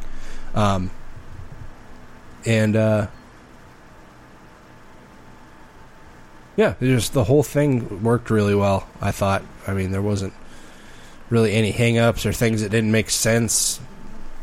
I mean, obviously I'm comparing it against the other shit movie we watched. But no, in general, I mean, like, you gotta think like movies like Psycho. You know, it's kind of that same element to it, and you know, while obviously Psycho's a classic and like beyond compare a little bit, you know, you could kind of put this in that same world, I guess. And I think it's just as enjoyable. I mean, and the if you're not really a big like serial killer movie fan, I think the comedy elements of it makes it really palatable to a much broader audience. So, that being said, I think I'll probably give it a 7. Okay. Yeah, like I said, I did enjoy it more than I expected, and it's a serial killer movie, but it's not like a slasher, slice and dice, high body count. But there is a good deal of gore in it, and there's a good deal of viscera. Mm-hmm. So it's not, it doesn't shy away from those elements. But it is very psychological, too. And it kind of, puts you in the head of this sick person. Mm-hmm. Which I liked. I think I'm going to give it a 6.5. You and your fucking halves. Just deal with it. Shut the fuck up. Okay. I don't know what your problem is with halves. I like round numbers, damn it. You like round butts? Yep. Okay, well, that's going to do it for us, I guess. Nope, it's not. God damn it. One day I'll remember. Nope, we're going to play plot holes. Whether you like it or not. This is a game. Well, this is a thing that we do where we take the plot of a horror movie, we take out a bunch of words, and Tony replaces them Mad Libs style. Yes, I do. So, Tony, I need an adjective. Dick-nosed. And a plural noun. Peg-legged hookers. And another plural noun. Drag queens. An adjective. Artificially flavored. That's good, I like that. Past participle. Were you going to explain that to the audience, to the kids? Yeah, since I had to explain it to you. A past participle is basically a past tense verb that also would act as an adjective. So something like laminated. Mine is... Most of the time they would end in ed, and if you took off the ed, then it would just be a verb. So, there you go. Mine is raw-dogged. So if you get nothing else from this episode, you've at least learned what a past participle is. Raw-dogged. Okay. I need a verb ending in S. Diarrhea poops.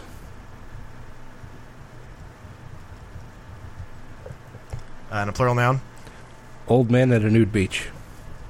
And a verb ending in S. Aren't there two more? Yes. Oh, you said that like it was the last one. Crumps. And a verb. Hit it from the back.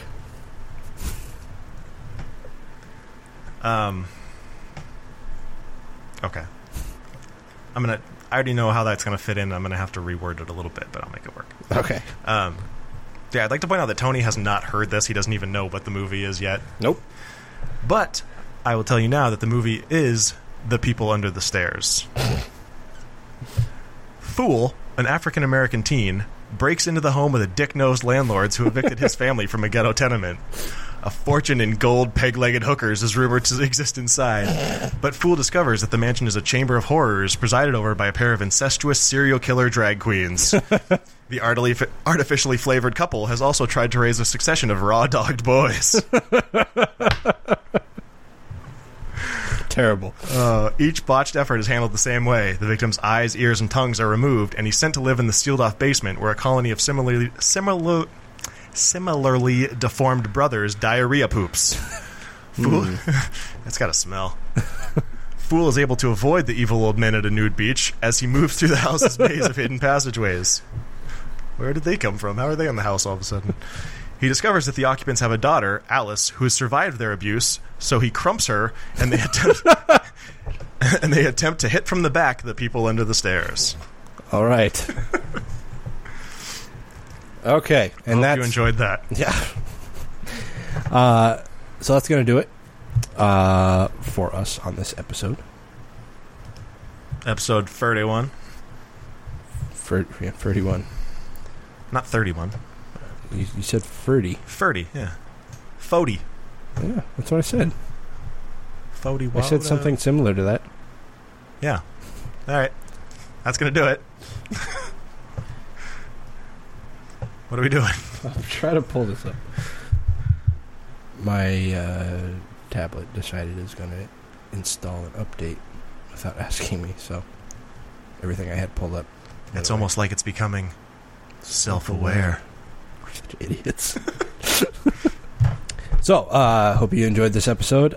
Before we go, I want to remind you to go to audiblepodcast.com/graveplotpodcast and get yourself a free audiobook with a membership to Audible. Yeah. So, I guess we'll talk to you again in a couple weeks where we're going to be reviewing...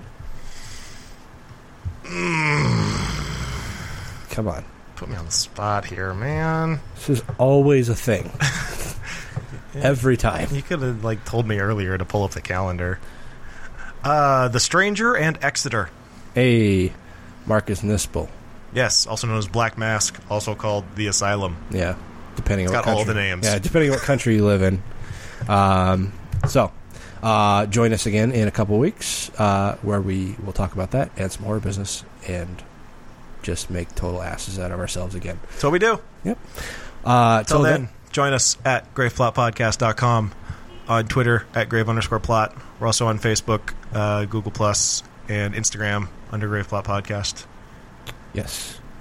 And you can listen to us and subscribe on iTunes and Stitcher Radio and TuneIn. All right. And with that, I am Skeletoni. I am Taylor of Terror. This has been the Graveplot Podcast, where we're all just a little dead inside.